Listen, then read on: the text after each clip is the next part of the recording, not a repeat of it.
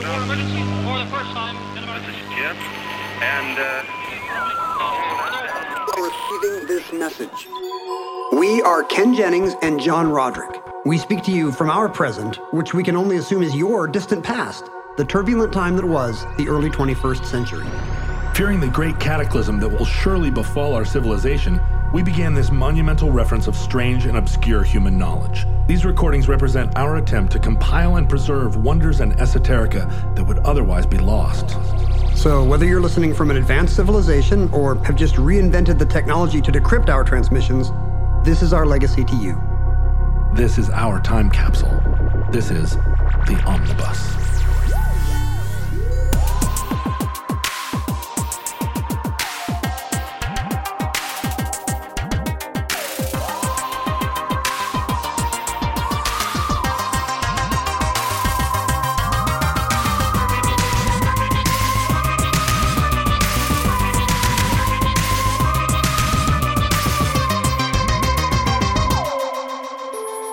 You have accessed entry 040.2S1412, certificate number 44568.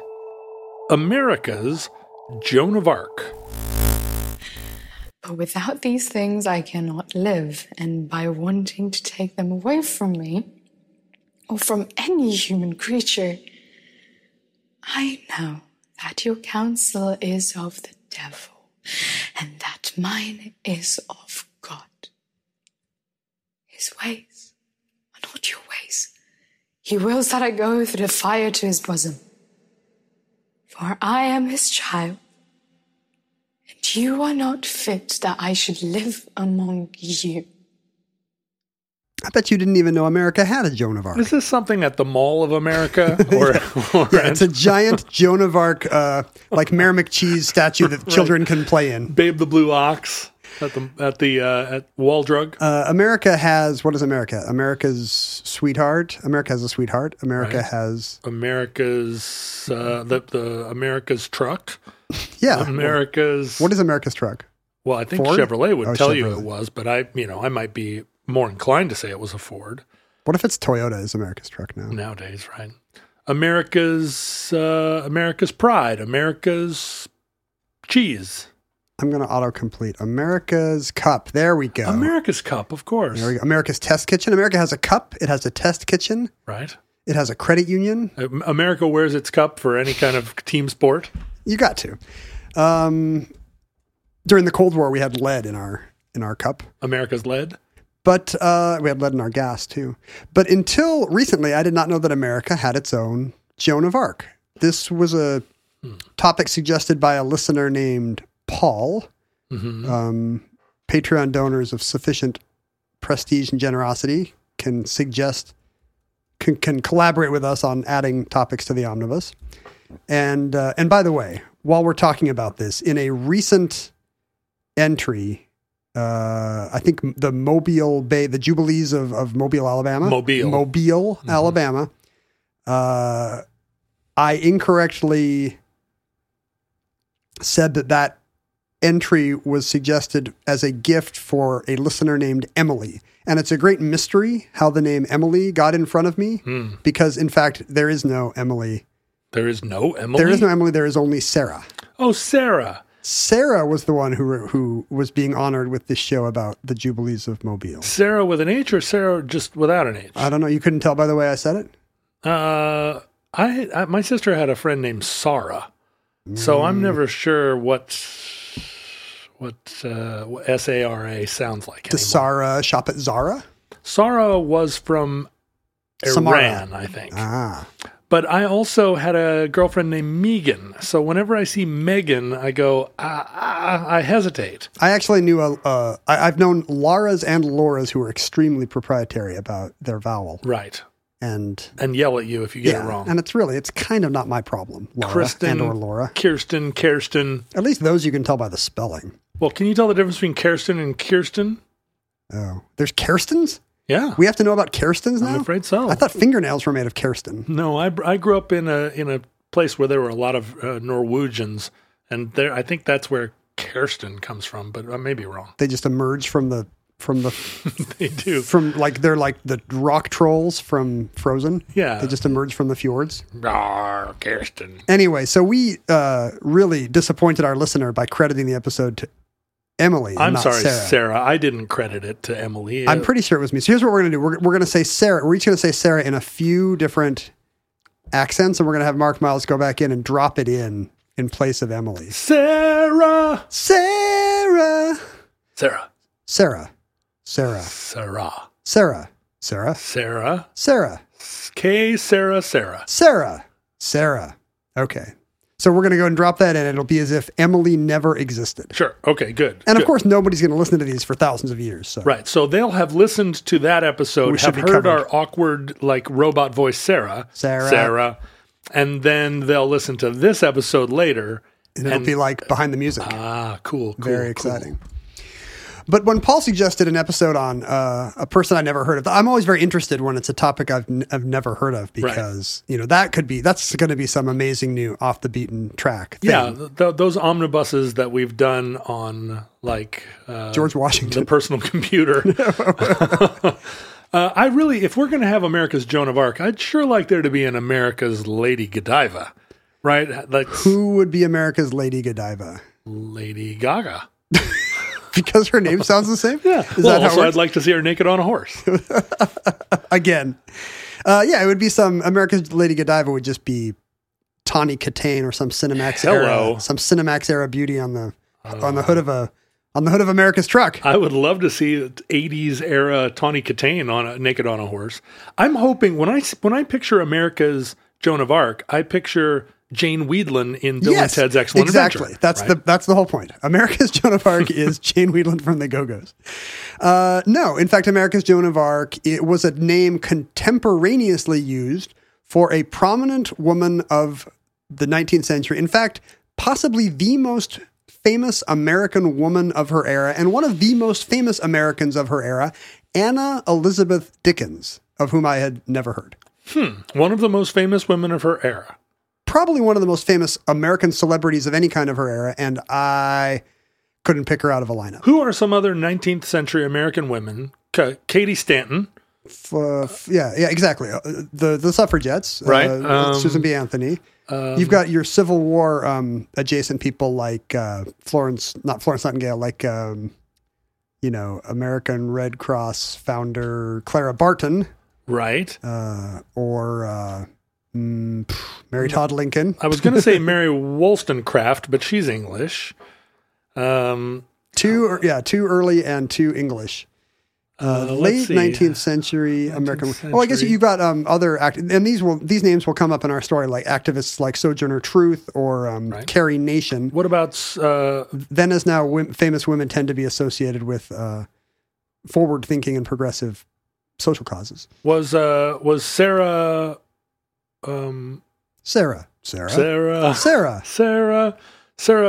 What was I just thinking? I was thinking of Sarah Burton. No.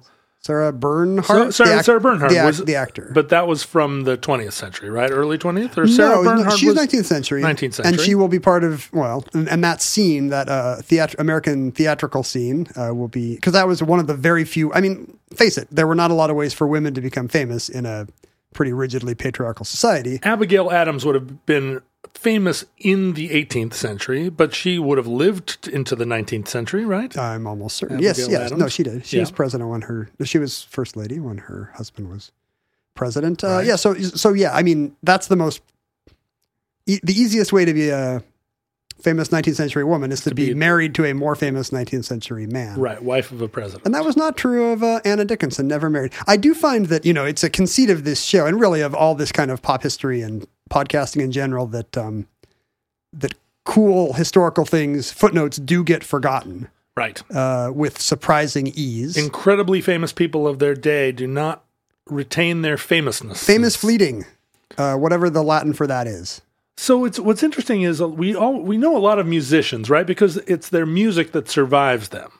We know playwrights because their plays survive them. But fame is fleeting if you're famous for something that doesn't get written down. Yeah, and Anna was famous for doing something very evanescent. She was an orator. She was a rhetorician, a public speaker. Right.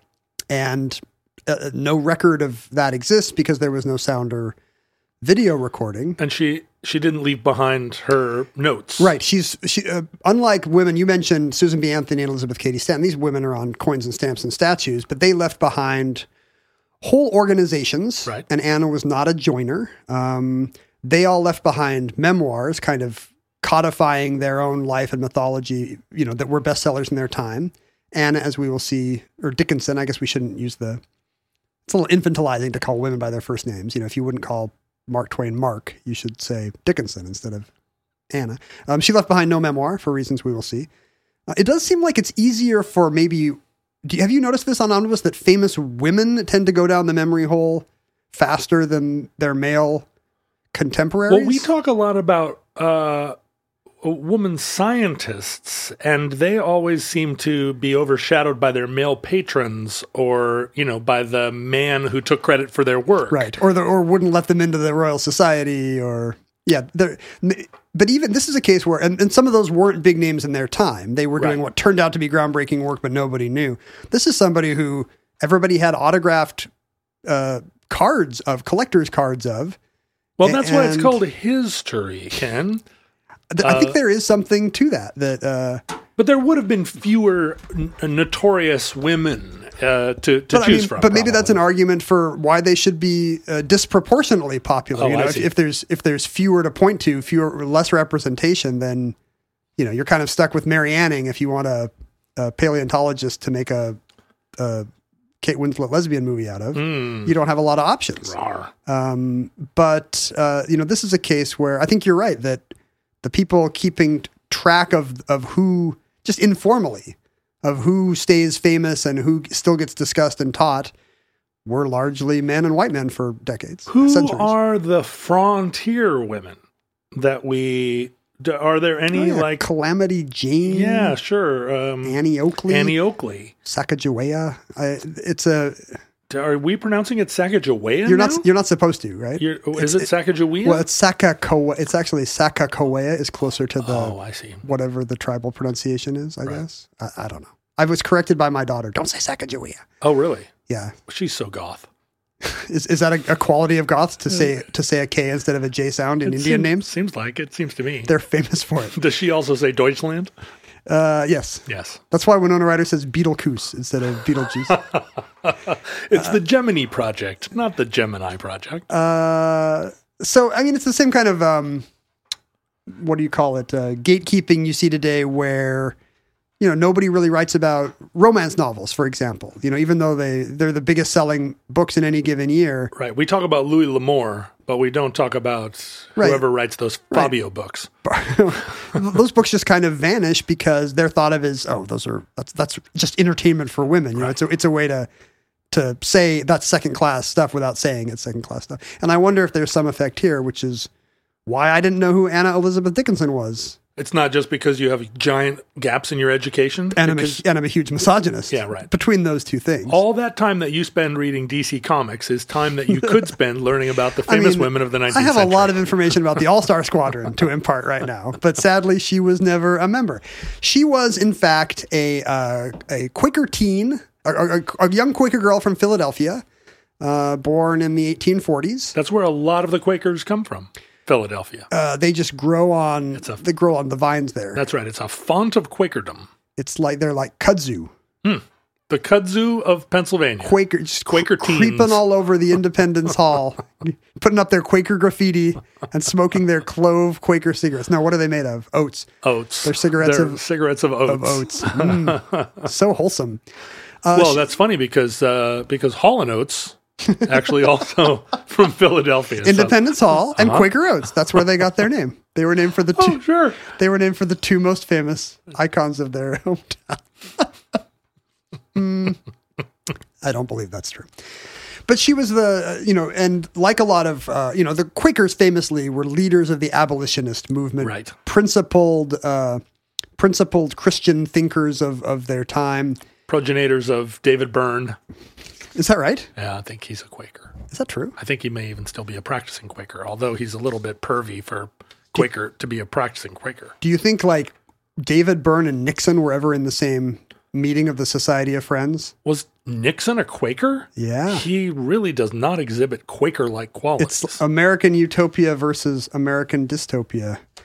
My mom self-identifies as a Quaker. You know, you don't have to self-identify. You could get baptized or go to services. Oh, I see. No, she doesn't want to do that. But we have Quaker. She just wants to tell people your mom's got a real Quaker vibe, John. We have Quaker vibes in our history. She does have Quaker vibes. Am I wrong?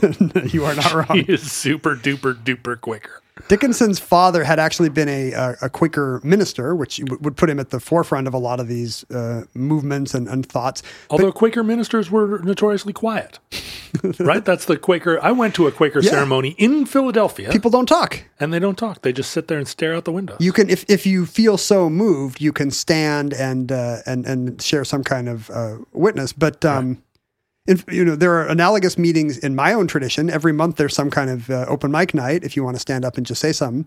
And there's a lot of pressure in the silence. The silence will always be broken by somebody getting up and being like, I couldn't stand the silence anymore. I just want to say, and they'll give a little witness. At the Quaker meeting that I went to, a guy with a pocket protector stood up and railed against the Bush administration for a few minutes, and then that opened the floodgates. Oh, so in my experience, Quaker meetings they're very accustomed to the silence. Yeah. Oh, no, they would never apologize for it. They'll just happily sit and it's a moment for meditation. Yeah. Quakers are very at home in their own skins, I think. They have very uncomfortable pews. And hats. Yes. I don't know. They don't all still wear the hats. They seemed like regular people. Weird. You might pass one in the streets. You might not even know. Her father passed away when she was just a baby. I don't think she would have any memory of him.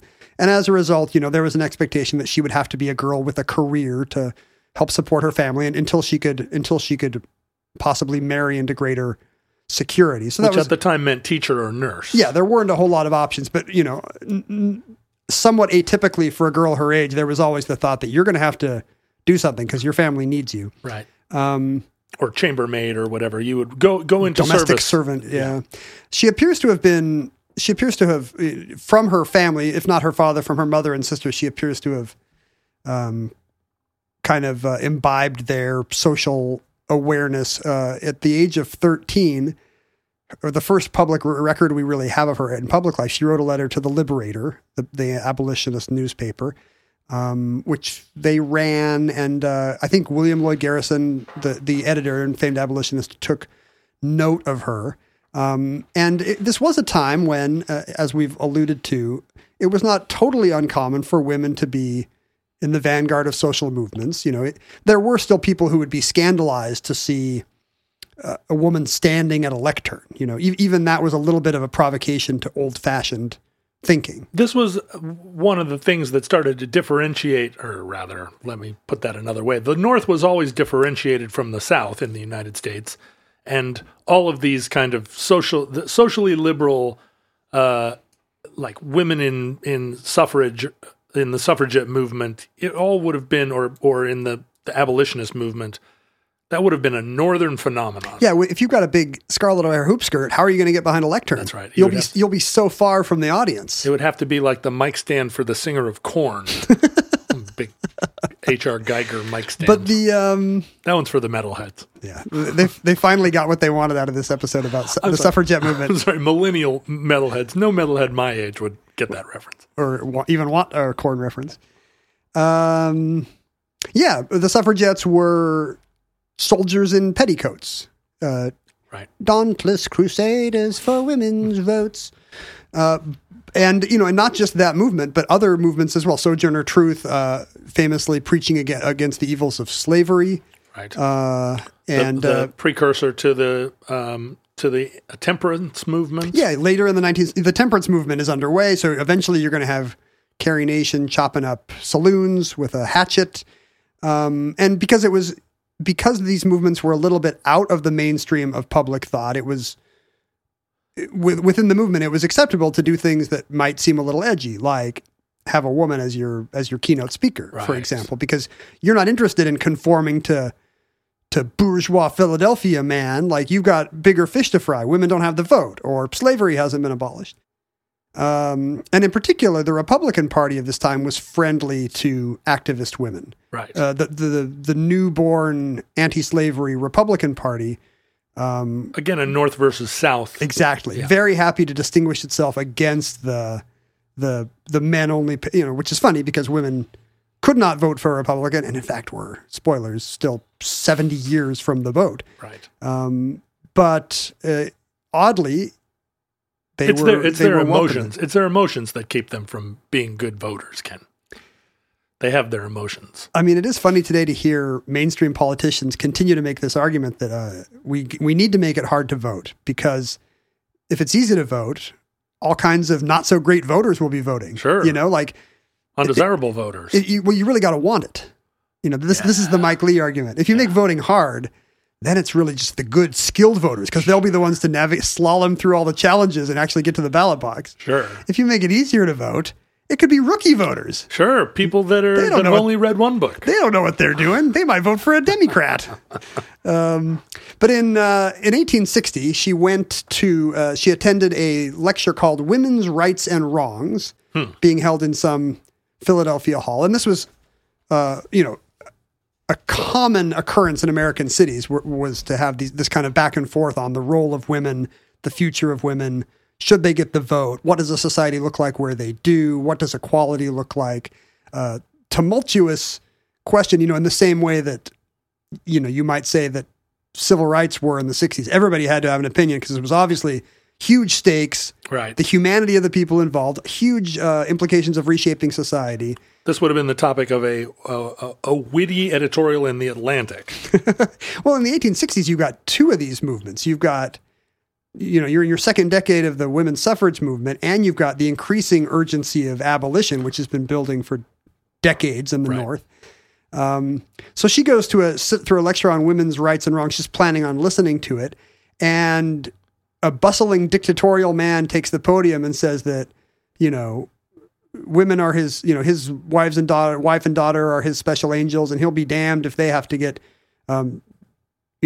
dragged into the degradation of working and voting, and with his dying breath, he will stop this terrible movement. And this enrages her? Yes. And she gets up and just from the audience just starts yelling at this guy. Wow, love it. And this is kind of her superhero origin story, yelling at this doofus. The audience breaks into spontaneous applause at the point she lands. Yeah. And everybody, and people know her and say, hey, that was your daughter who shut that guy up at the meeting. And this is a time when there is actually a business, a profession, there's livelihood to be earned in just regional oratory. Oh, sure. Getting up behind a lecture and talking about current events. Her day job is she's a clerk at the U.S. Mint. Oh, already sort of white collar lettered work. She's got a steady government job, and there's a mint in Philadelphia. Yeah. So, but in the early days of the Civil War, as she starts to get more and more outspoken at some of these kind of open mic nights, she starts criticizing General McClellan and his what is now what we would agree to be his slow march. Yeah, his non-existent march. She would agree with Lincoln that he was not doing a great job in prosecuting the war, and she was actually fired from the Mint for having the unpatriotic position that McClellan was doing a bad job in the campaign. The president also thought so, but I guess he was keeping his powder dry. Well, they fired him too eventually. Oof. Having written to the Liberator, William Lloyd Garrison has noticed her talent and decides to sponsor her, and sees her speaking at these Philadelphia events. And he starts telling her, well, New England is really where it's at. You want to be up in Boston, right? And then people are going to notice. Charge a nickel, and at the end of the day, you get $500.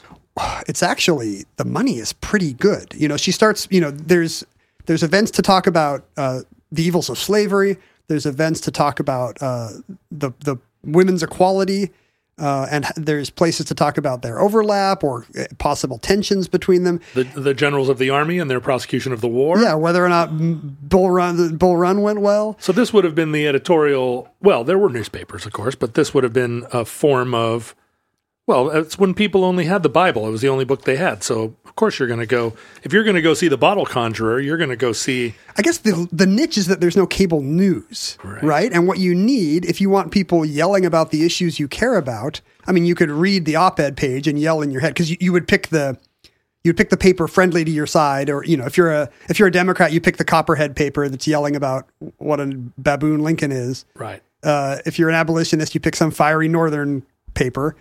And I guess that probably fills the same itch as AM radio, or 24-hour cable news. And now you don't have to read it in your head. You can go see some fiery man or woman yelling at a pulpit for an hour. No thanks. Thanks, but no thanks. There's always organized religion, John, if I could interest you.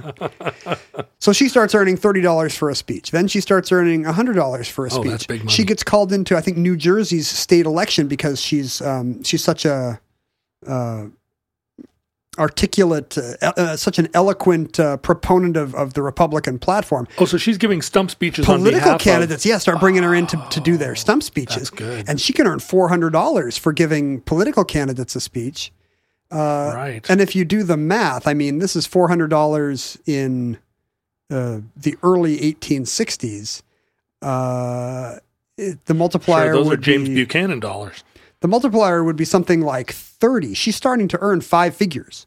Wow. For a speech. For a speech. Yeah. I mean, that's possible to go on a college campus today and get a 5-figure check for a speech, but you've got to be 5 figures. You've got to be Ken Jennings. You got to be Norman Schwarzkopf or something, who is probably not alive. I don't know. Norman Schwarzkopf is probably not right now a 5-figure speaker. Yeah, getting a 5-figure speech at the University of Massachusetts. Or breathing. Is he dead? Schwarzkopf? I have no idea. I haven't heard from him lately. He hasn't called. He hasn't written. Colin Powell can probably still go to Texas A&M and get $20,000, don't you think? Sure, somebody like that is ideal, and probably more actually. I mean, there are $50,000. There are 6-figure speakers if your name is Clinton or Obama or Trump or something. You can. But you're not speaking to college at that point, right? You're speaking to the Rand Corporation. For $100,000? Maybe both. I mean, would a college convocation? Do people get paid for convocations or for graduations? Yeah, unless they have a book. I see. Yeah, you can make a pretty. It's a weird economy where people make more than you would think for an hour's work. It's a weird thing. That's how politicians end up being worth $10 million. That's right. Where you're like, wait a minute, weren't you in public service all these years? Like Reagan famously did, 10 speeches in Japan right after he got out of office, and he made more than he did in 8 years as president. Right. She's really good at outwitting hecklers. She's not just... Oh, good. Her impression that she gives at the stump is, first of all, she's a novelty act because she's a young woman. She's a teenager still. And she's... She's a manic pixie dream girl. They often write about her beauty. The beauty and the talent of the young woman exercised a talismanic effect upon even the rudest. Like all the newspaper accounts of her just cannot stop saying, she's a young girl. And as a middle-aged man, I am very into that. Like it's the subtext of everything that gets written about her. Right. But she's not notably, she's striking. But you wouldn't say that by either the standards of then or now, she... she has dark eyes, and dark eyes are their own appeal. Large dark eyes. I mean, looking at her photograph, I will say that she is my type. Interesting. So I see how she might, in the spirit of the time, be thought of as a great beauty, because that's the kind of lady I think of. People go both ways. There's also people writing about her saying, well, although not a classical beauty, there is something striking. The same thing that got written about Joan Crawford or any number of people whose appearance is incredibly striking due to some big eyes or a wide mouth or a noble brow or it's a very fine line between, and this is true for men and women, of between beauty and hideousness. Yeah, and often the thing that is most striking about someone is their most unusual or divisive feature. So she often gets heckled. people try to interrupt her speeches by actually saying a fire in a crowded theater. Was that a joke of the time? I think it was just an attempt to break up a speech. If somebody's on a roll, you try to sit her down by getting a bunch of rowdies to say fire, fire, and she would just say, "Yes, there is a fire. By God's grace, we have kindled a fire, which these people by their acts are assisting, that will never go out till naught is left of the principles they profess, save ashes." You know, she could just burn. do this. She could just do this off the cuff. Yeah. And they would sit down abashed. Sure. This is it's a kind of intelligence, right? It's a real quickness. Yeah. The ability to, the ability to just form those sentences is a lifetime of reading and internalizing a kind of voice. Yeah. Bringing it back around to the fire analogy at the end. I mean, just sort of. But then, just the mental acuity to keep that up for an hour of quasi improvised speechifying. She would have been an incredible podcaster. Boy, I can't think of a nicer compliment. Can you? What an improv comic this lady would have been. The lowest of all art forms. She would, and by this time she is a traveling speaker pretty much on permanent tour of New England, inveighing against the many crimes against women and slaves. For 8 weeks, she speaks every night. Whoa. That will make one hoarse. Often for 2 hours with no notes. Yeah, and she does no microphone. No, that's the thing. There's no amplification in these halls. So she is just, and maybe that's another reason why women speakers often do well, right? In a time before microphones, they can cut through the buzz of a hall with a higher pitch. But you would think also just less projection because of smaller diaphragms. Is that true? But I think meeting halls then were designed for this kind of speaking, right? They actually had good acoustics? Yeah, or at least, if not good acoustics, then at least resonation. When I think about the performances I've done in this kind of environment over the years, they do have a way where you stand on stage and just speak in a conversational tone and your voice is audible throughout the room. I mean, that's what the theater required until, just very recent decades when they actually started to mic actors. Which was the end of theater in my estimation. It is weird when you can see the little mic on their cheek and it's supposed to be. Stop it. Hey, this is the Lion King. Why does that lion have a mic? Where would that lion even get one of those mics? A lion wouldn't have a mic. Excuse me. Actually, I hate to mansplain. By 1863, she does a series of talks at the Cooper Institute, I think in New York, and she earns $1,000 Boom! For a speech.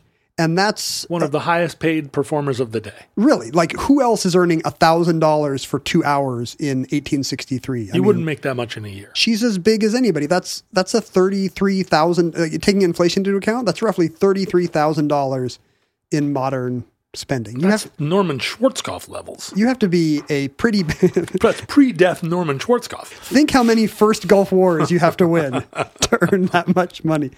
And at this point, she starts to take trains out to Chicago and speak there. Early days of trains.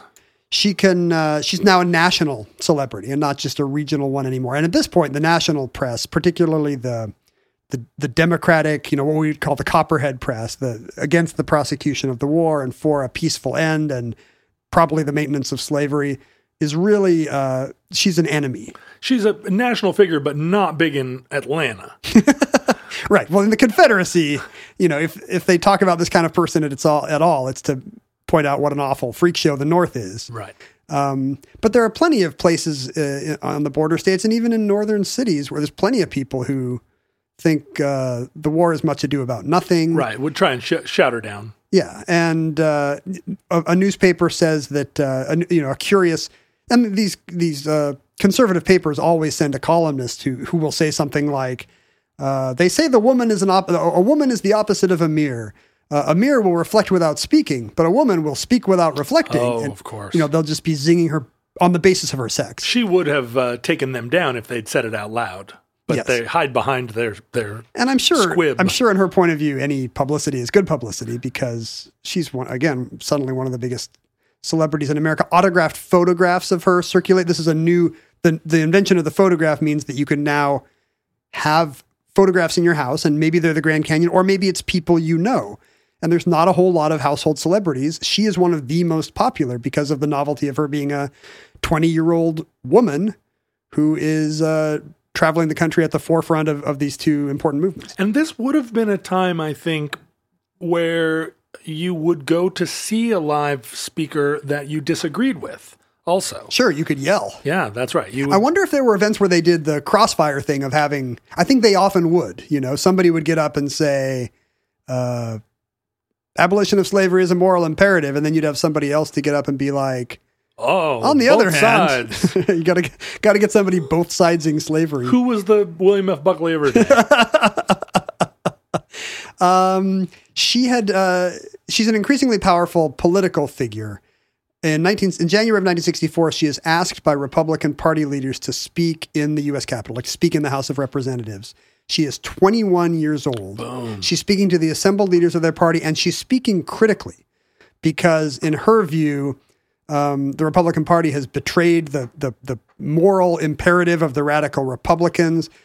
Other than the Emancipation Proclamation, what has Lincoln done for you lately? Really few guarantees have been put into place for freedmen. Whereas in 1864, the Lincoln administration is openly offering Southern states conditions of amnesty, and here's what it would look like if you lay down your arms. Right. And, Lincoln wants to end the war. Right. So there's much more rhetoric aimed at white insurrectionists than there is at the slaves who are, at the moral stake here. Yeah, I mean that was the period of sort of unholy compromises, right? So she gets up here and yeah, exactly. And it's a difficult for Lincoln to navigate. And she gets up there and just gives this excoriating speech about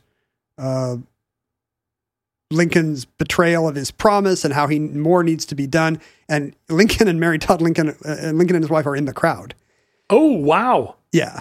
Now, I wonder how much having a young woman give this speech actually slightly defanged it if you were looking for an out, right? Yeah. You could sit back and go, harump, harump, harump. And just the fact that it was a novelty speech allowed her to say really Maybe excoriating things and kind of not that a man would not get away with. Yeah, because she's shielded by the patriarchal attitude toward women of her day, whereby we must always insist upon their special purity and divinity.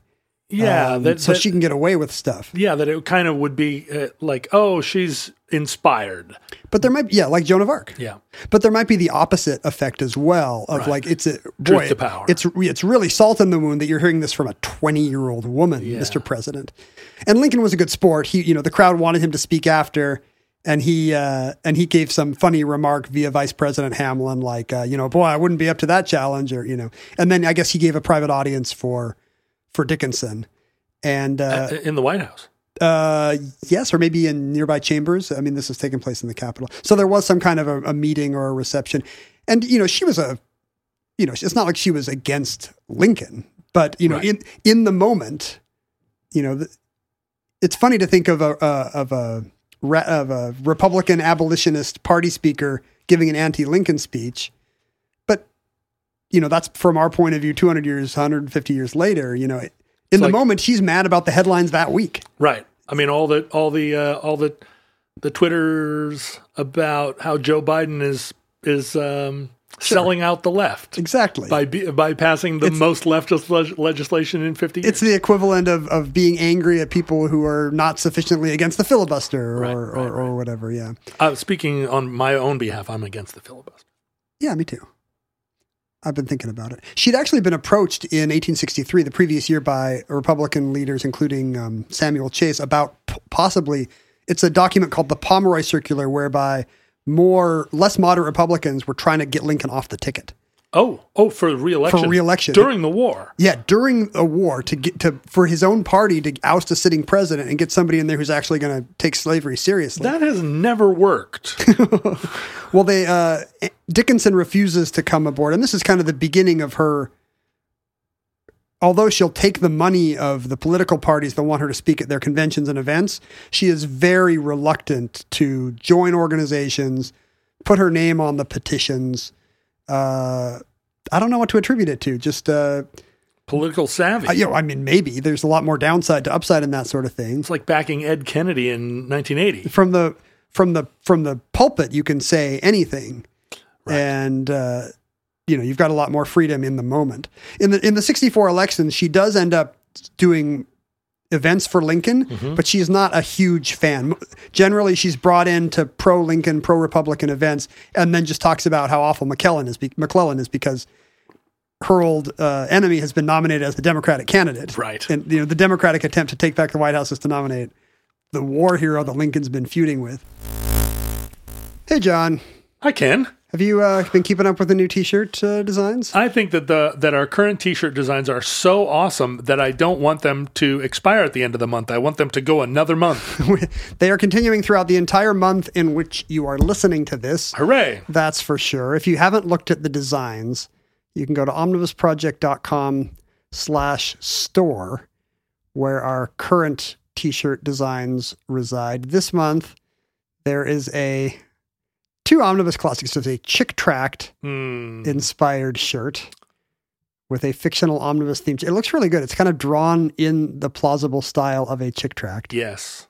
And it looks great. And I like this one too. There's the Peachy folder, which instead of the normal, what are the normal athletes on a Peachy folder? Let me see. There's the tennis, there's the basketball, there's the football, there's a batter, there's the skier. But this one has cross-country runners. you playing rugby. Yep. Seems right. This has me. What am I even doing? I'm interviewing. I'm metal detecting for.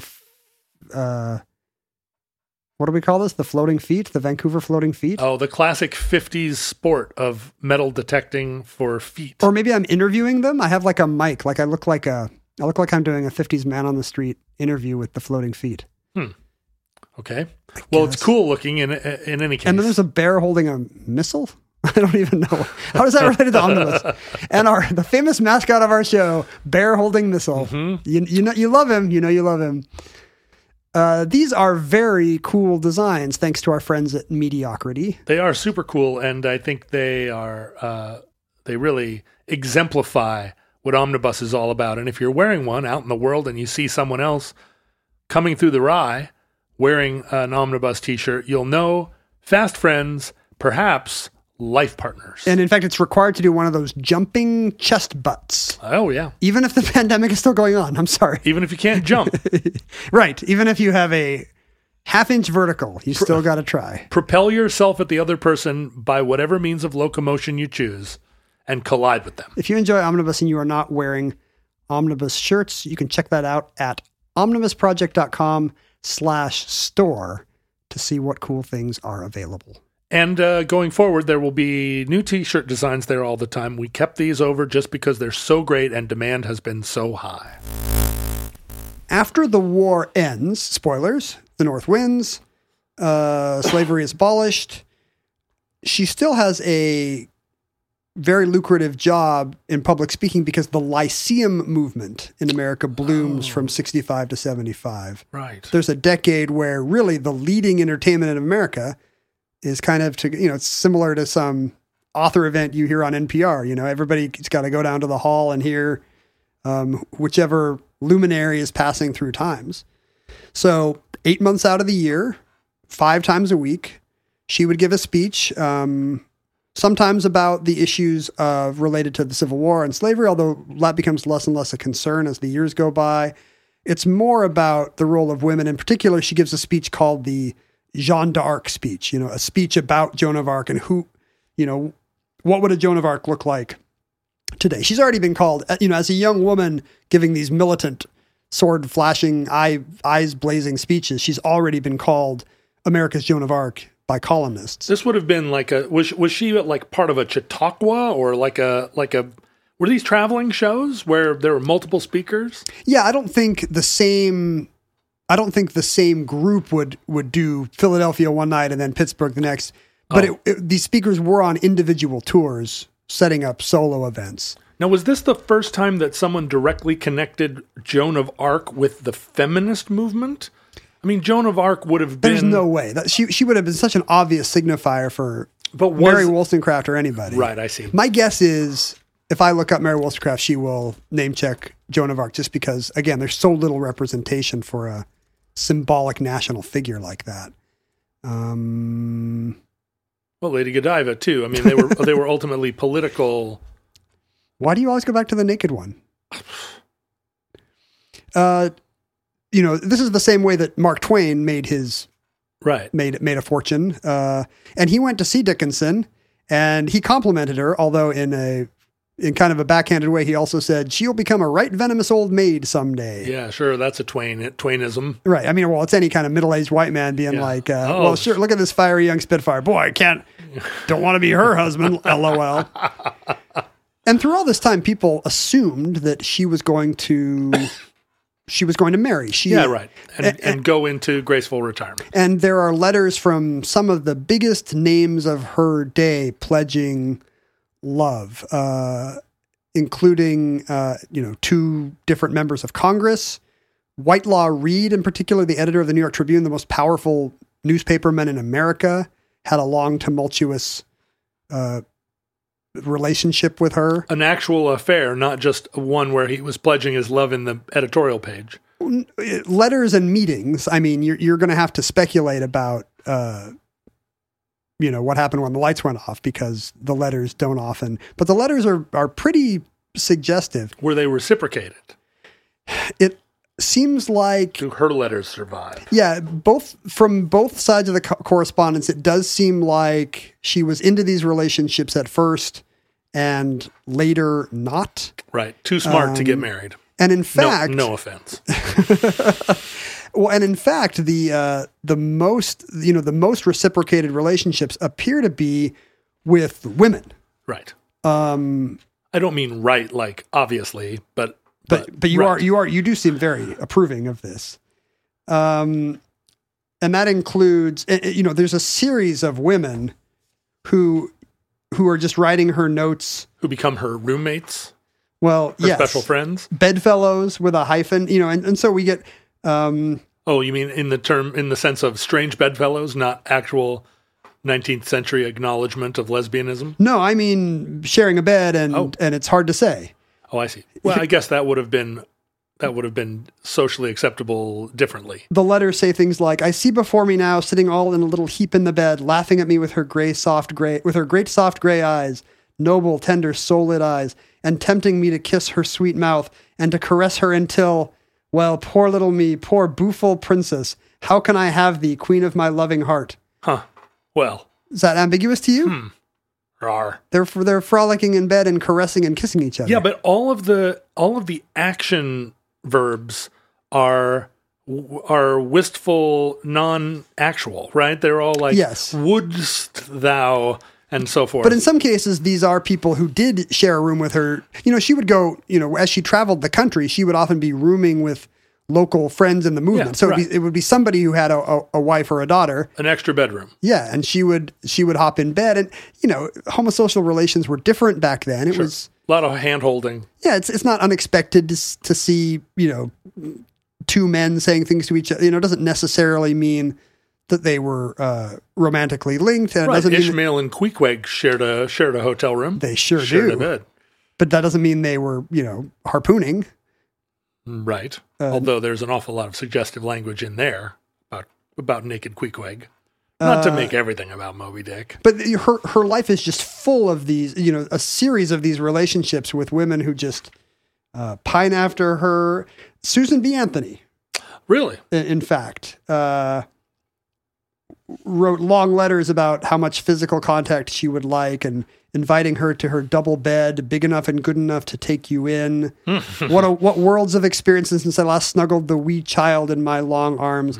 Susan B. Anthony called her darling Dicky, my chickadee, my dear chicky dick darling. I mean, when you look at, there's my dear chicky dick darling. I'm going to start using that in my own letters. To men or women. It works for both. Well, as you know, someone who's captivating from the stage can inspire a real passionate, love interest. You feel like they're connecting with you from up there. Yeah, this has happened to me multiple times in the rock and roll years where watching someone that I know take the stage and put on a captivating performance, I'm like, please marry me. And then they get down off the stage. And you're like, oh, that's Colin Meloy. Oh, right. There he is again. So, the bulk of the letters do seem to suggest that some of these relations with women were physical and romantic, and it's not just flowery 19th century language in these feather beds. But what you're leading up to is that she never married. She never married. Huh. All these relationships with men ended in disappointment for them, whereas the relationships with women seem to have been requited more. Lifelong. Yeah. And she remains politically relevant throughout the 1860s. She's invited to an 1866 convention among the Republicans on Reconstruction-related issues, and her speechifying helps convince the party of the importance of black suffrage, which was not a slam dunk after freeing the slaves. No, not at all. But we're not going to let them vote, right? Reconstruction was not a success, overwhelmingly.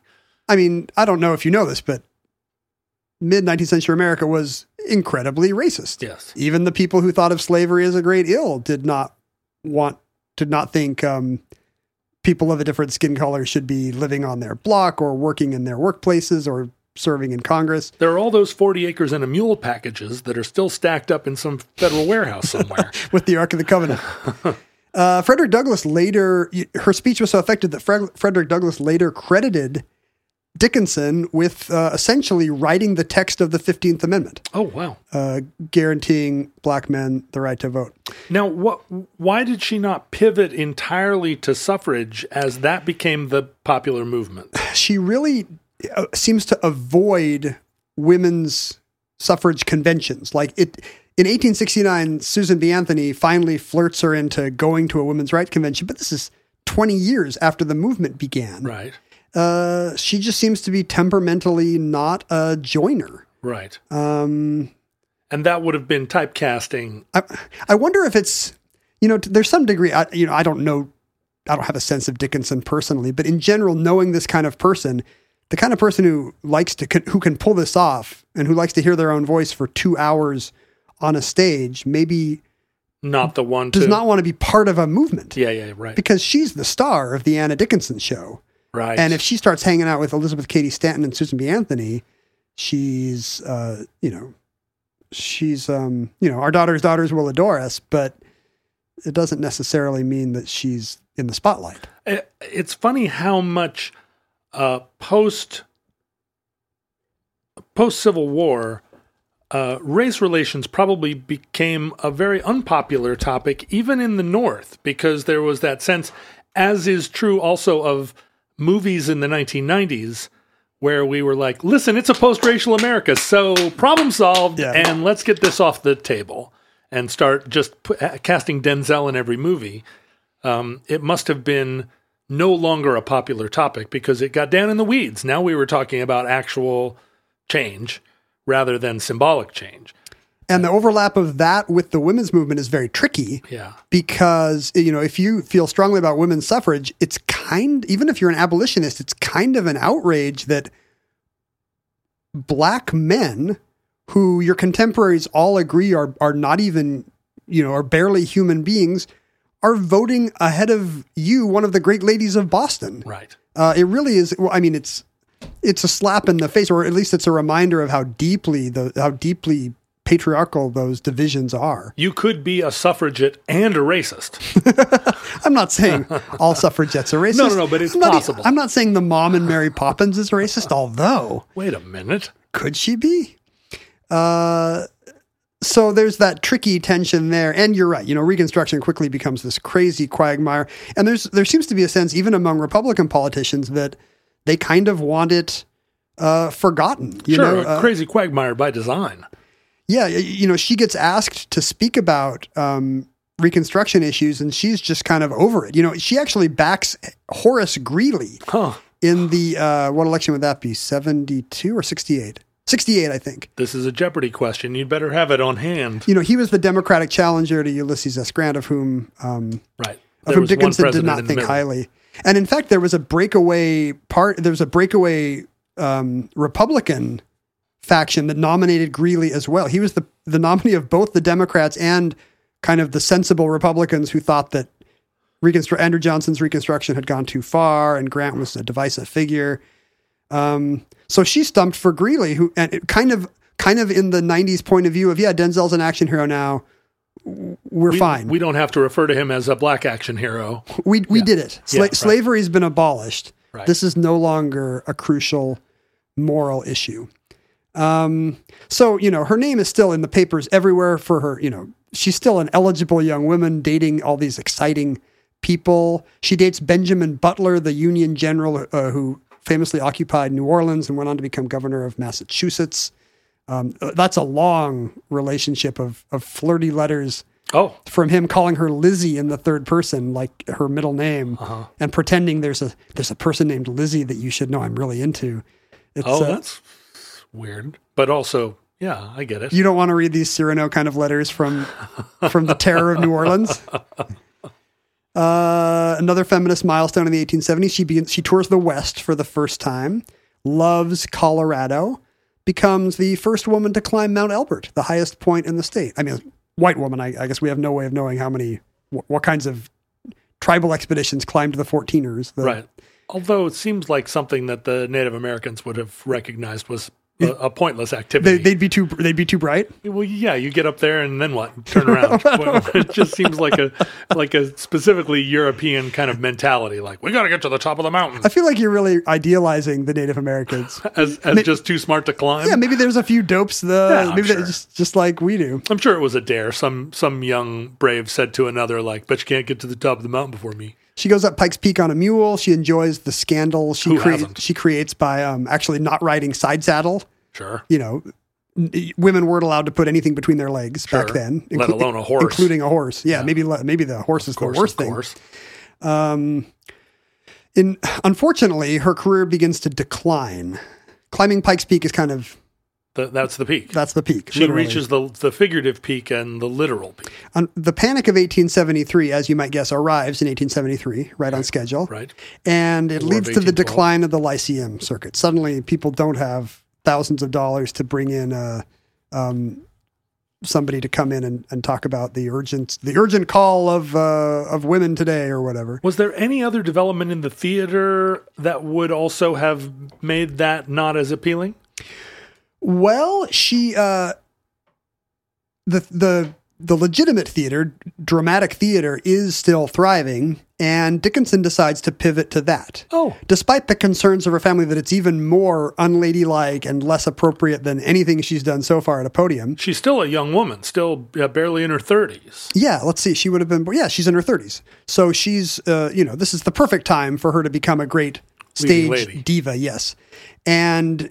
she's already, she's written her first book in 1868 called What Answer, which is kind of a Reconstruction era tragic. It's a kind of a melodrama with an interracial love story as the great Romeo and Juliet tragedy. Apparently, it's not any good, but because interracial. Yeah, there's a character who's passing as white, and then the wealthy white.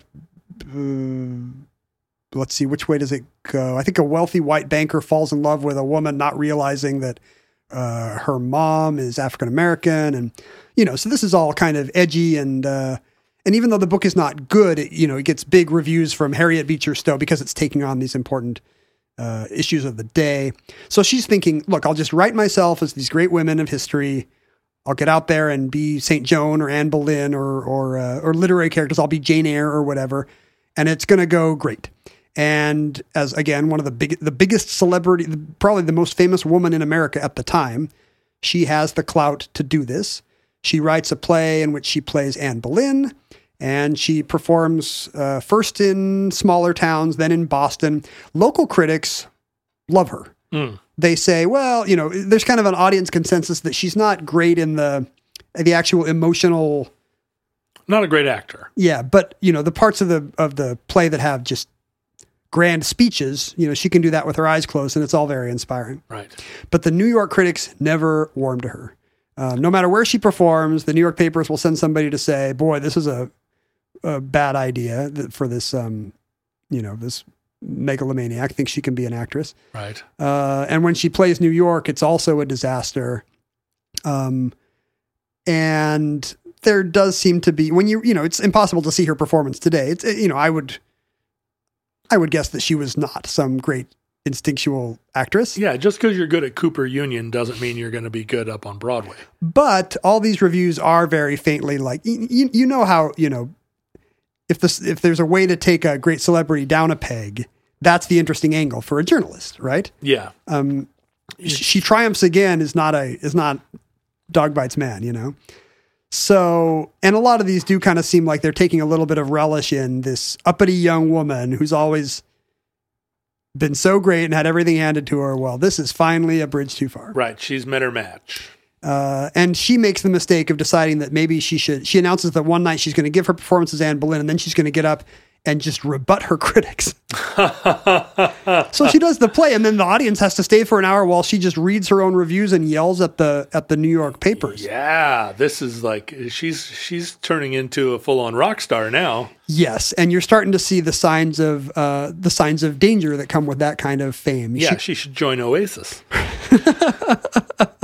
She writes other scripts where she's a Roman emperor's wife, or she's Jane Eyre, and they're not good. She decides to write a memoir of her stage time, and it sells less than 100 copies. Oh, ouch. So she's fallen now. Her star is beginning to dim a little, and she can't resist tangling people. And she seems to be difficult. Huh. Maybe she's, this is a side effect of being the most famous person in America. But also being good at soliloquizing for 2.5 hours, like super inflamed. That's not somebody you want in a business negotiation. Yeah, or not somebody you want to get into a personal argument with over who's the little cuddle bunny in the bed. Yeah, and she could be, again, on the wrong side of expectations about women as well. Right. How dare you, be a good negotiator? That's not what we expect from you. But even just if she's arguing with Susan B. Anthony, maybe she gets disinvited to some suffragette speeches. She gets into a business relationship with Fanny Davenport, the great stage diva of her day, who thinks this is perfect. We'll collaborate. You write some of your great speeches for me. I'll play the Empress, whatever. This writes itself. No, she wants it to be a great American story. She wants to, be some woman of the frontier or whatever. Right, Annie Oakley. And Dickinson stalls for months. Davenport's like, where's the script? Yeah, it's coming. And finally she says, you know what? America's not working out for me. So here's my idea. Princess of Carthage. Or she tries to sell Davenport on a whole different script. And Davenport comes unglued like, wait, you haven't written a word. You've been... And the whole thing becomes a huge scandal with the two of them fighting in the papers. Oh, wow. Girl fight, it's Crystal and Alexis Carrington. It spills over. Yeah, so she famously falls out with the great the other great ego diva of her day, I guess. She decides she's going to pivot to playing male parts. Oh, I thought you were going to say ad copy, but so now there's a few steps between her and that. Now she's going to... She wants to keep acting. She loves the spotlight, but her new novelty is I'll play a man. Because again, that ties in with her Joan of Arc image. Right. Joan so she does Woman's Army. Macbeth, or the Scottish King. She actually does do Shakespeare. Yeah, she plays Hamlet and some French play of more modern vintage 19th century French play. If you're not a great actor, it's hard to just step into Hamlet. Yeah, it's not the easiest part in the English language. There was a lot of appeal in these in seeing women play these parts back then. The actresses loved them because they were meatier parts, but also there was some kind of sordid thrill for the audience in seeing an actress in seeing a woman in male clothing. It would still be radical in the theater today. Like, I'm going to see Hamlet, except performed by Meryl Streep. Yeah, today it would be edgy, but then it's edgy and sexy. Yeah. Because they can wear Hamlet wears a tunic and breeches. Yeah. Where else are you going to go to see a famous woman in pants, in a tunic and breeches? Her elaborate outfits and her other things would have been hoops. They would have hid the human form in the way that everybody back then thought God intended of women. Right, sure. And that tour, unfortunately, is a disaster as well, and it loses money. This is a woman who was once making $30,000 of our money a night for a speech, and by the 1880s, she's been supporting her mom and sister, By the 1880s, she is poor. Oh, She has said she didn't put her money aside. she didn't. She wasn't a wise John Roderick. Yeah. Full of IRAs, SEPAR IRAs. She was a grasshopper, not an ant. Mm-hmm. You can name the rock musician. I wouldn't care to speculate. Oh, so many. But MC Hammer springs to Yes, mind. exactly. You can be a John Roderick or an MC Hammer. They're the two kinds of music there are. And so she is, being kind of playing hard to get with all the great men and women of her day has meant that she's now isolated from people who could help her. Mm-hmm. Benjamin Butler used to call her Lizzie. So she's reduced to, trying to wheedle money out of him in letters. Oh, what I once meant to you, Governor Butler, kind of a thing. Right. It's about this time that if you've seen any behind the music about a great celebrity, it's about this time that the accounts of drinking start to seem a little less social. Sure. They work at a warehouse now. There's always her with a glass of wine, but now she's got a series of ailments that coincidentally her doctor thinks she should be drinking heavily for. Huh. Okay. Right. Those were the medicines, the medicaments. She starts to, her kidneys are bad. Well, of course, what you need is more beer. Uh-huh. She smells of liquor and has to insist that her doctor is forcing her to now bathe in it, which explains the smell. That's a pretty good one. Well, yeah, but expensive. Put a bathtub full of liquor. I mean, they don't give it away. She's starting to sound like the bass player of Flock of Seagulls. Some of the medical problems are real, which of course makes her financial situation even more precarious. She now owes doctors a ton of money and she has no income. In the 1888 campaign, Benjamin Harrison, Grover Cleveland, the Republicans try to bring her out of mothballs. Remember Anna Elizabeth Dickinson? Well, she loves General Harrison, because he was one of the last Civil War generals, except for Rutherford B. Hayes, the very last kind of, and running very much on the Republican heritage of having successfully won the Civil War. This is like when Twiggy appears in Blues Brothers. That's exactly right. Something for Mom and Dad. Here's Anna Elizabeth Dickinson. Wait, is Twiggy in Blues Brothers? Yeah, sure. Who is she? She's the one that meets Elwood at the gas station, and then he stands her up. He stands her up because they're getting chased by the cops. When you've got Carrie Fisher in your movie, the Twiggy of the late 70s, you do not need the Twiggy of the late 60s. She's driving a Jaguar. She's got her hair up in a crazy knot. So she gets trotted out on the campaign trail for Benjamin Harrison.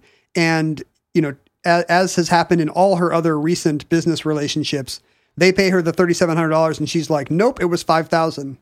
Whoa. And they say, no, it wasn't. And she says, I'll see you in court. Oh, dear. And, and it's tempting to say, well, look, they're manipulating, a relatively powerless woman in an age when powerful men could do that. And maybe there is an element of that, but this does seem to be a pattern in her later life that she is just constantly in a series of lawsuits against people who she thinks have disrespected her. Yeah, and this is very familiar in show business, that someone who... It's all these showbiz tropes back almost before there is show business. They're not famous anymore, but they think they're more famous than they are. She invented all these. It's a Sunset Boulevard. It's A Star Is Born or Sunset Boulevard, exactly. Right, and she invented it 100 years earlier. She has a nervous breakdown for which a doctor blames menopause, if you want a reinforcement of the patriarchal order of the age. Grand old age of 36. And she winds up moving back to Pennsylvania to live with her sister and kind of becomes an eccentric crank in the little village of West Pittston. Her sister who saved her money, so it's like the end of The Jerk. And it does not go well in her sister's house. It's kind of it's not whatever happened to baby Jane, but it is like your crazy aunt is now upstairs, and she gets increasingly paranoid. She gets a telegram from her lawyer in New York saying, hey, you need to come on such and such a date for your lawsuit against the Republican Party. And she's like, I don't believe this at all. My enemies have conspired against me. Why are they trying to draw me to New York? Oh dear. What does this mean? She refuses to show. It leads to yet another postponement of her trial. She decides that her sister is starting to tamper with her letters. She starts to see suspicious crystals at the bottom of her coffee and starts to wonder if they are poisoning her. So she Howard Hughes it. She starts to really Howard. At some point, there's an incident with sewing shears in which either accidentally or on purpose, her sister gets her finger cut by Anna Dickinson. Oh, I thought you were going to say that she used pinking shears on the edge of her dress. She was pinking shears on the edge of her sister. Oh, yikes. And finally, on February 23rd, 1891, her sister has had enough, and a group of 7 local doctors burst into the room where Anna has locked herself for several weeks, and they institutionalized her. Yes, she is committed to a mental asylum. And, this only increases the number of legal battles that she's facing. She spends a number of weeks in an asylum and is then released to the Interpines, which is the home of a doctor for kind of outpatient, halfway house kind of stuff. And they tend to agree, yeah, she's not a danger to herself or others, but she hasn't had a complete break. But she is definitely kind of a nutty old person spinning conspiracy theories. I mean, you never know about bipolar, for instance. Like, yes, how you can be a very inspired, exceptional young person who then over time loses control of the reins of a mental illness that wouldn't have been, no one would have known at the time. And substances appear to be involved here, which is the kind of thing that can accelerate that. Or, it could also just be, it could have started as self-medication for those problems or demons, and then it just, accelerates the timeline. This is the patent medicine era when she could have been taking all kinds of crazy narcotics. So in addition to her legal battle against the Republican National Committee, she's now suing all the doctors who locked her up. She's suing the press for libel for anybody who wrote about it.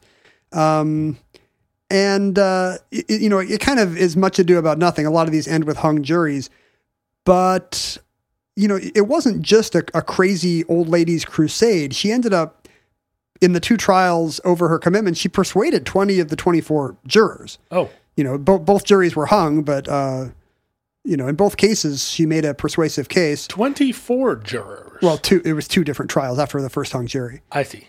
So, what that would be, 10 and 2 each time, maybe. Yeah. And on her libel cases, she went 2 for 3. She won the majority of them. But it's a sad period for her. She's still continuing to write long, rambling letters to anybody she knew from back in the day who's still in the public eye. She makes a deal to write a book, but then her publisher is upset. Her publisher is like, yeah, write about the great days of the movement. Write about speaking to Congress. And all she wants to do is settle scores. She just wants a book about, and then Whitelaw Reid said, and then, that he was going to take care of me. But then did you know what the Tribune printed? Right. So she has really gone down, kind of her own internal rabbit hole. And get off of Twitter. That's what I would say to her. Get off Twitter. So, she never gets a publishable manuscript. And it gets to the point where in 1910, she clips her own death notice from the paper. Somebody's like, hey, it's Walter Scott's personality parade. Hey, whatever happened to Anne Elizabeth Dickinson? You remember, America's Joan of Arc. Yeah. And the editor says, sadly, she is dead. Oh, really? So it's an accident, but it fulfills some conspiratorial prophecy for her. I think I don't know if she clips it. Maybe she just enjoys the, she enjoys the irony of having outlived all her naysayers. Right. But yeah, she puts that in her scrapbook, just like maybe Norman Schwarzkopf will when he hears this episode. If in fact he's alive, because who knows? Really are you going to Google it? I'm going to figure out. You don't want it to be... No, you're right. I'll leave it. Schrodinger's general. No, I'll leave it. There is kind of a nice footnote to the end of her life, one of which is she lives until the Great Depression. She lives into the 30s. She lives into the early 1930s. Wow. But the entire time, like an impoverished, like footnotes? Well, here's what happens. She's living in this doctor's house called Interpines, and the kindly groundskeeper and his wife befriend her. And when she's released, she has no place to go. Benjamin Butler is not going to send her money again. Whitelaw Reid is tired of her letters. Right. Susan B. Anthony's not taking her calls or answering texts. Susan B. Anthony's leaves you on red. That's right. You're in bad news. Susan B. Anthony, of course, not being alive in the 1930s. No, this all happened earlier upon her release from the for Interpines, from the insane asylum in the early 1890s. So she moves into the humble shack of the woodcutter. The Ackleys, this nice couple, has a little cottage in town, and they've got a spare bedroom. And George and Sally Ackley are admirers, and boy, she was the most famous woman in America. Right. We can put up with her cranky outbursts. Right. It's like having Dick Cavett come live with you. Wouldn't that be the dream? I spent a week in a hotel with Dick Cavett. I'm not sure that would be the dream. I'm sure he's doing. What's an example of somebody who, if they were like Ken, Sir Ian McKellen's in trouble. He's blown all his money on unwise investments. He put it all in GameStop. I don't think Ian McKellen was ever the most famous person in America, though. Who was the most? It's like Evel Knievel coming to live with you. Okay, Lee Majors is looking for a place to stay. Right, Burt Reynolds. In a heartbeat, you would put Lee Majors in your guest room, right? Absolutely, I would. And that's what the Ackleys do. And she lives as kind of it would be tempting. Maybe this is again the patriarchal voice, but it's tempting to say she lives as a reclusive old lady in this New England town well into the early 1930s. But it's probably more accurate to say she's just an old lady and she doesn't go out much. Right. She gave no speeches about World War I or the Roaring Twenties or the Great Depression. She did not. She lived to see women get the vote, which many of her contemporaries did not. That's nice. She never actually voted. I guess by the time she was able, she was burned out on the whole thing. Didn't care. Never. Didn't vote for Hoover. Ironically, never voted. But what's interesting is that later historians checking in on, kind of rediscovering Anna Dickinson in the early 20th century went to see the Ackleys, the family that she lived with. And it became very clear from interviewing them that George and Sally Ackley kept their cordial relationship. But in fact, Anna Dickinson and Sally Ackley were a very happy couple. Or throuple, I don't want to speculate. Oh. But that she found... Mr. Ackley was a beard. Mr. Ackley was kind or of the a... reverse beard. Was kind of a... Yeah. I don't want to speculate, but that she and Sally Ackley had a happy partnered relationship. Oh, isn't that nice? And I think Sally outlived George Ackley. So, after he died, they didn't have to worry about... His reputation, his sensitivities. Or delicate feelings. Yeah. And she got even though she never married, she finally got domesticity in her happy old age, or as happy as she could be after a meteoric rise to fame, followed by just a kind of a sad and very American decline. Right. What a touching denouement. There should be a movie. If Mary Anning gets a movie by pretending she's lesbian Kate Winslet, this seems like it's tailor made for it's got 3 acts. Right. Who would play her? Winona Ryder. Yes, Winona Ryder. Except, yeah, right. Winona Ryder. And then digital goth 80s Winona Ryder as young. Do you de-age one person, or do you suddenly switch? Switch it up when she's coming down Pikes Peak midstream? Like.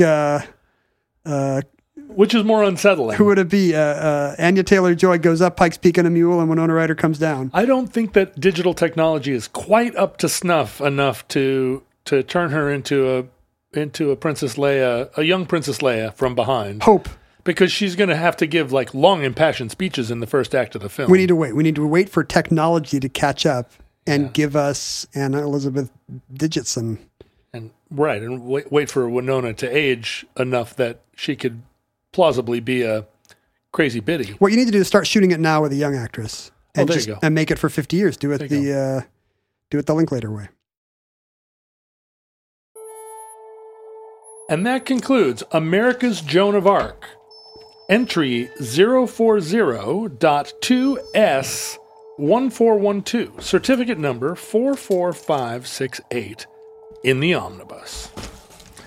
Futurelings, in the unlikely event that you were famous, internationally famous or nationally famous in your young years as a zygote, and now are relegated to living with the gardener's wife, you can communicate with Ken on Twitter and Instagram at Ken Jennings. You can email us both, and Ken might read your email to me at theomnibusproject@gmail.com. You can support the show at patreon.com/omnibusproject. I also have a Patreon under my name. You can go find other futurelings who resemble you in every way, as long as you are a librarian or a mycologist, under the Futurelings heading on all available places for people to discourse with one another, including shortwave radio. And you can mail us things at P.O. Box 55744, Shoreline, Washington 98155. Now, all that ripping sound you're hearing is Ken opening our mail. What do you got over there, Ken? You got a gift. I did. Yes, from our friend John K. at Rochester, who is welcoming us to the Vespa Motorsport family. Oh, sweet nectar. And it's a housewarming gift. John K. He sent you a Vespa. Oh, isn't that sweet? It's a little die-cast model Vespa. And it's not even that little. It's the size of not quite a Barbie Vespa.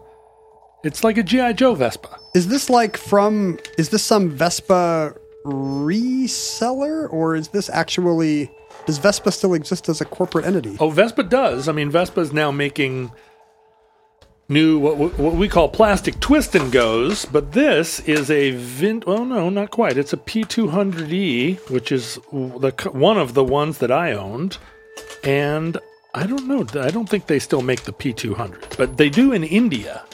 They still are making these in India under the Stella brand.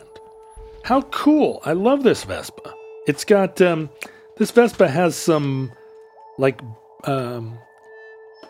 chromed, bumpers, which make it not quite mod, but mod-ish.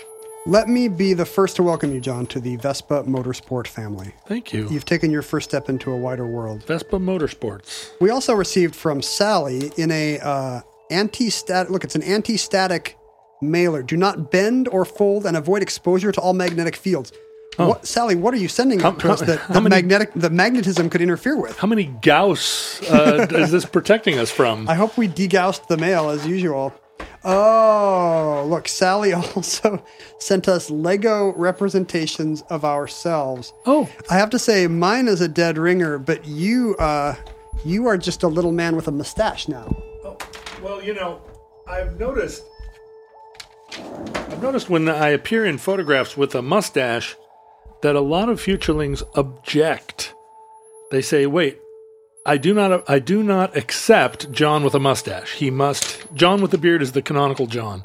John with a mustache is just some anti-pope? Yeah, some anti-pope. Some false god? This does look very much like you, and I look like... You look like, it's kind of a little pencil mustache, like you look like Timothy Dalton in The Rocketeer or something. Yeah, okay, well, I mean, this is one of me. That's the go to Hawaii me, right? I always shave my beard so that I can wear snorkels more comfortably when I go to Hawaii. The reason why Sally made us these minifigures is because her boys are now in their late 20s, early 30s, and now they've got a room full of Legos that they don't know what to do with. Oh. You have that same problem. I do. Except you know what to do with them. Well, my kids are aging out of the Legos, and I don't even know what to do with them. I've got. Give them to me. I've got a little kid who loves Legos. Maybe we'll give them all away one Lego at a time on the show. I've told you this 500 times, and you're like, yeah, I'm not quite ready to get rid of my Legos. Well, I don't know if... Go down and look at them. I don't know. What's my project? What am I going to build out of Lego? You already have a Saturn V. Why don't you build, Castle Wolfenstein? How about a life-size version of us doing a podcast? Oh, I like that. Including the table. So it's got to be, It will weigh like 8,000 pounds.